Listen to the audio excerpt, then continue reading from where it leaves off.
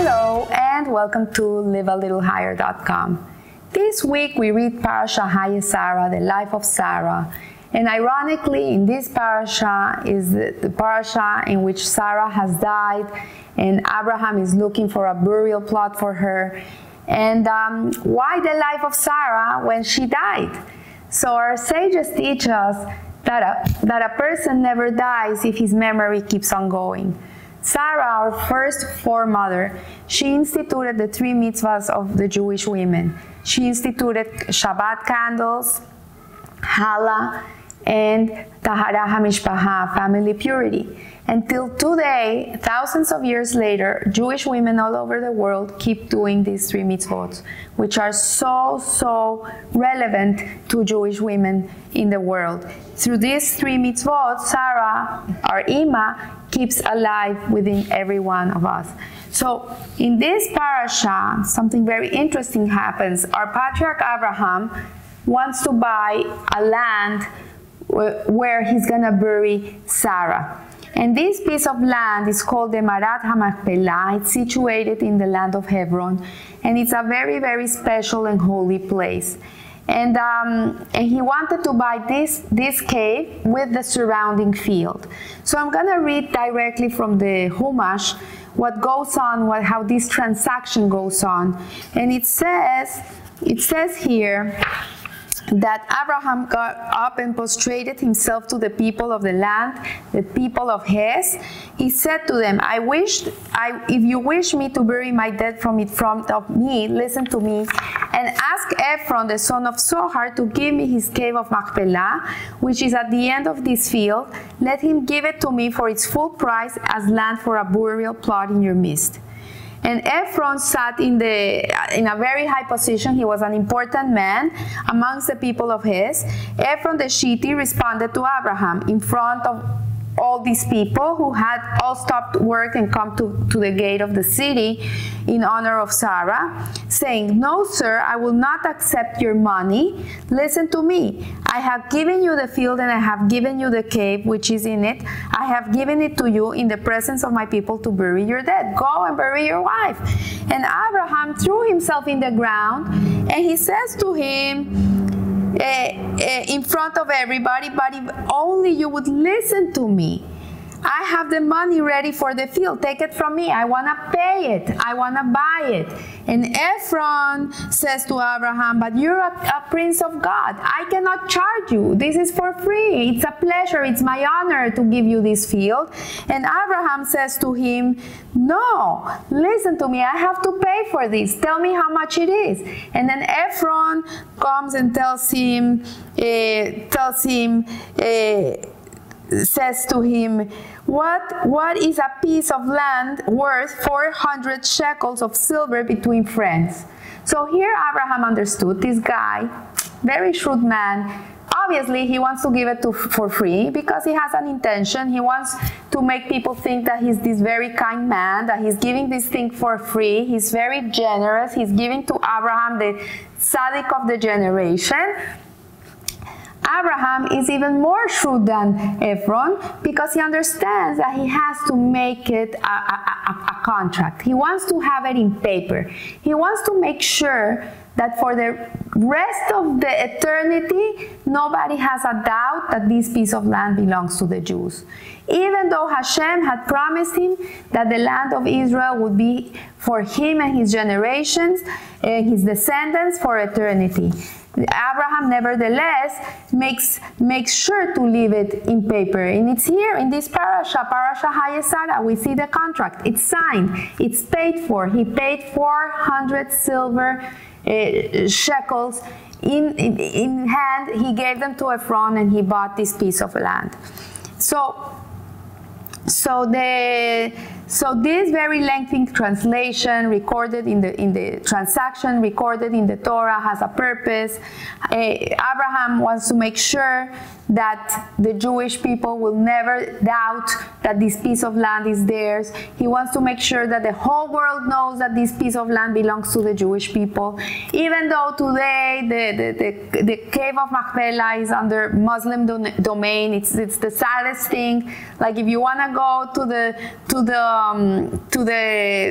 to to the Ohel of Yitzhak, for example, you cannot go only in the month of Elul. They open it for, I think, for 8 days. You can go there. That's it. This parasha Chayei Sarah, there's thousands and thousands of Jewish people going to Hebron. It's incredible. They host all this, and people come and they spend Shabbat in Hebron.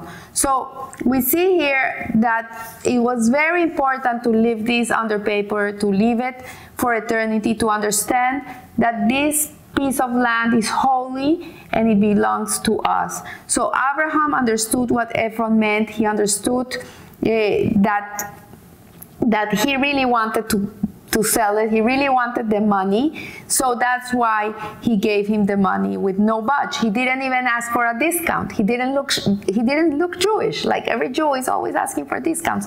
Abraham didn't ask for a discount. He wanted to pay it in full. So from here we learn that when we're going to acquire something, we should really make sure that we acquire it in the best way. So based on this figure, the 16th century sage Rabbi Yitzhak Bar Yehuda makes the following calculation, and this is fascinating. He says that according to the book of Vayikra, the value of land in biblical times was 50 silver shekels for a kur. A kur is a measurement of the Torah, which is 75,000 square cubits. One kur is 75,000 square cubits. I'm not so good in these calculations, but I'm going to read exactly what I read. So the area purchased by Abraham was 8 kur. This is what the amount of land he bought, which is 600,000 square cubits, which is also 31 acres if you want to imagine it. So the census taken when the Jewish people came out of Egypt and they were going into Mount Sinai to receive the Torah, Hashem made a census and it came up to 600,000 heads of households. And then the sages tell us that the nation of Israel consists of 600,000 root souls. So the soul of every Jew comes from one of these root souls. So if we make today, I don't know exactly, but we're around 13 million Jewish people in the world, you would say, like, how can it be 600,000? But in reality, is that the root souls is 600,000, and we're all offshoots of these 600,000 souls from eternity, from the beginning.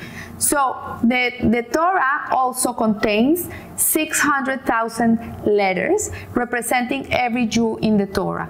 So each Jew in the world has a letter in the Torah. So Israel is the eternal inheritance of the Jewish people, with no doubt, equally the property of every individual Jew. So we have a piece of land in it. Every Jew has a piece of land in Israel. We are owners of this land. And so it has been from the very first moment of Jewish ownership of the Holy Land. The first plot of land obtained by the first Jew includes in it a share for every Jewish soul. So I'm telling you this is because today, and well, not only today, but since the Jewish people exist, the land of Israel has always been a problem. People have always been saying that it should be shared, you have to divide it. I'm not into politics or anything like this. This is not the case. What I'm trying to show is that according to the Torah, the land of Israel really belongs to the Jewish people. And us as Jewish people, we should be very proud of this, and we should not feel bad about it. It's our land, and it's not our land because we are good people or because we deserve it or because we have merits. No, that's not the reason we own this land. The reason that we own this land is because Hashem made a promise to Abraham that he would give the Jewish land, the land of Israel, to the Jewish people, to his descendants for eternity. This is the reason. There's no other reason. If we're good, if we're bad, if we behave, we don't behave, that's irrelevant. It's a promise from God to Abraham. And this is why we have to defend it with our lives. So the cover of Machpelah means doubled. Machpelah means doubled. In Hebrew, this is so because of the 4 couples that are buried there. If we know, there's Adam and Hava are buried there, Abraham and Sarah, Isaac and Rebekah, and Jacob and Leah. So we know Jacob had another wife, Rachel, which was the love of his life. Why is she not buried there? She's not buried in the cavern of Machpelah because she had a different mission in life. Hashem put her in the entrance of Israel, right next to Bethlehem. She's buried there. The people go and pray there. There's a purpose for it because she cries for her children in times of exile. So that's her purpose. So, but the other reason this cave is giving this name of Machpelah is because it's a double-decker. It has 2 chambers, one on top of the other. And because of this, it has these 2 names.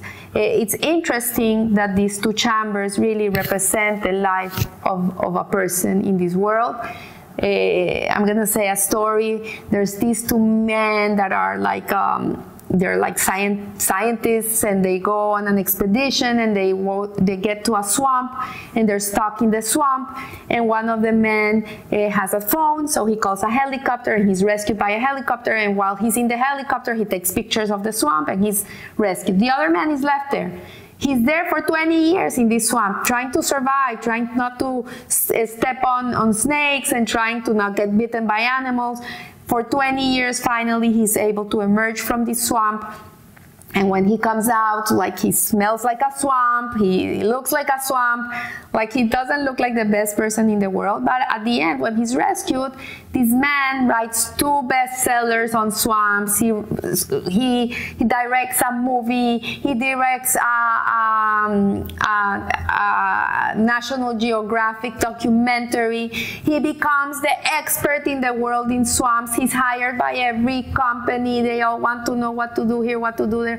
Becomes a celebrity. So we see here that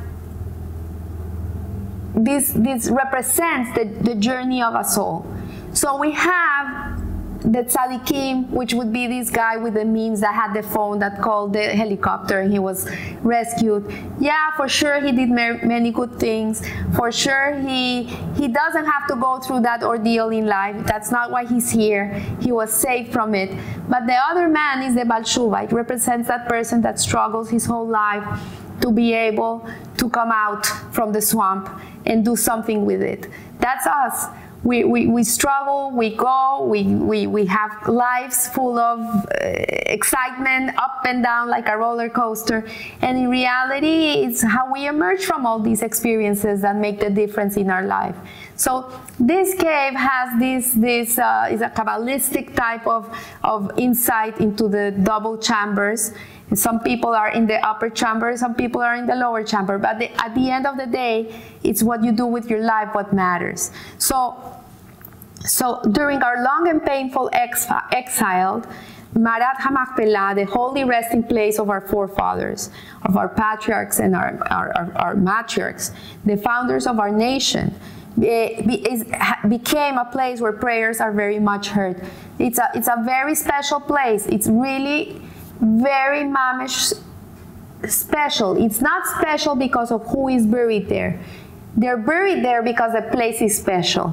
That's why they're there. So it's even recorded in the Torah that Caleb, when he came with the spies to spy the land before going into the land of Israel, if you remember that story, Caleb, the first place he went to was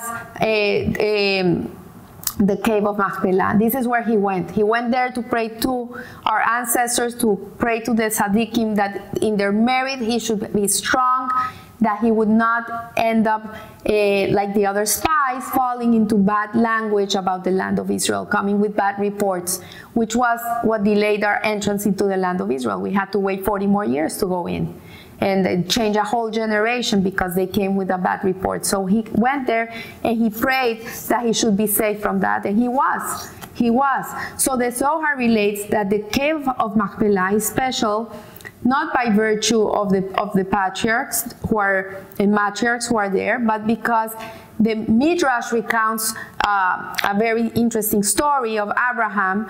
He has a supernatural experience there when the angels came to visit him after his third day of the bris, that they came, one came to tell him that Sarah was going to have a baby in a year, the other one came to do refuah for him, to help him heal, and the other one came to tell him that Sodom was going to be destroyed. He was serving them a lavish meal, and one of the calves that he was going to sacrifice, that he was going to for the meal, ran away, and he ran out after it. So we understand that he lived in Hebron at that time.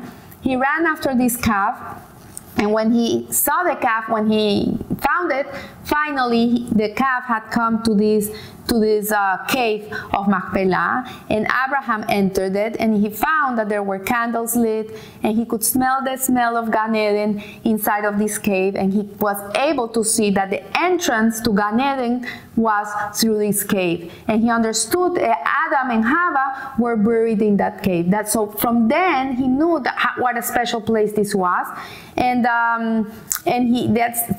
from then he knew this is the place where they should have been buried when the time came. So our prayers today, especially at this holy place, are very special. The entrance to Gan Eden is straight from this place. Like it says that the day the souls leave, they leave through Kaver HaMachpelah. We go through this cave. This is the entrance to Gan Eden. And when we pray to the patriarchs and the matriarchs, our fathers and our mothers that are buried there, that in their merit our prayers should be listened to and answered. And in the Jewish religion, we don't pray to saints. We don't pray to tzaddikim. You go to the ohel, you go to any resting place of any tzaddik, you don't pray to the tzaddik. This is not the way we do it. We pray directly to Hashem. But that in the merit of those that are buried in these places that are so holy and so special, that our prayers should be answered, that they should help us, that they get to where they have to go. So I want to wish you a blessed week. And remember how special our beautiful land of Israel is, how we just came out of 2 brutal days of rockets falling in Israel. And the people there, they live through this, they go through this, but they're willing to give their lives for Israel. The Jew, the Torah, and the land of Israel are one. We're interconnected. If we don't have one, we're missing one, we're not complete. So I want to wish you and bless you, and remember, live a little higher. Thank you.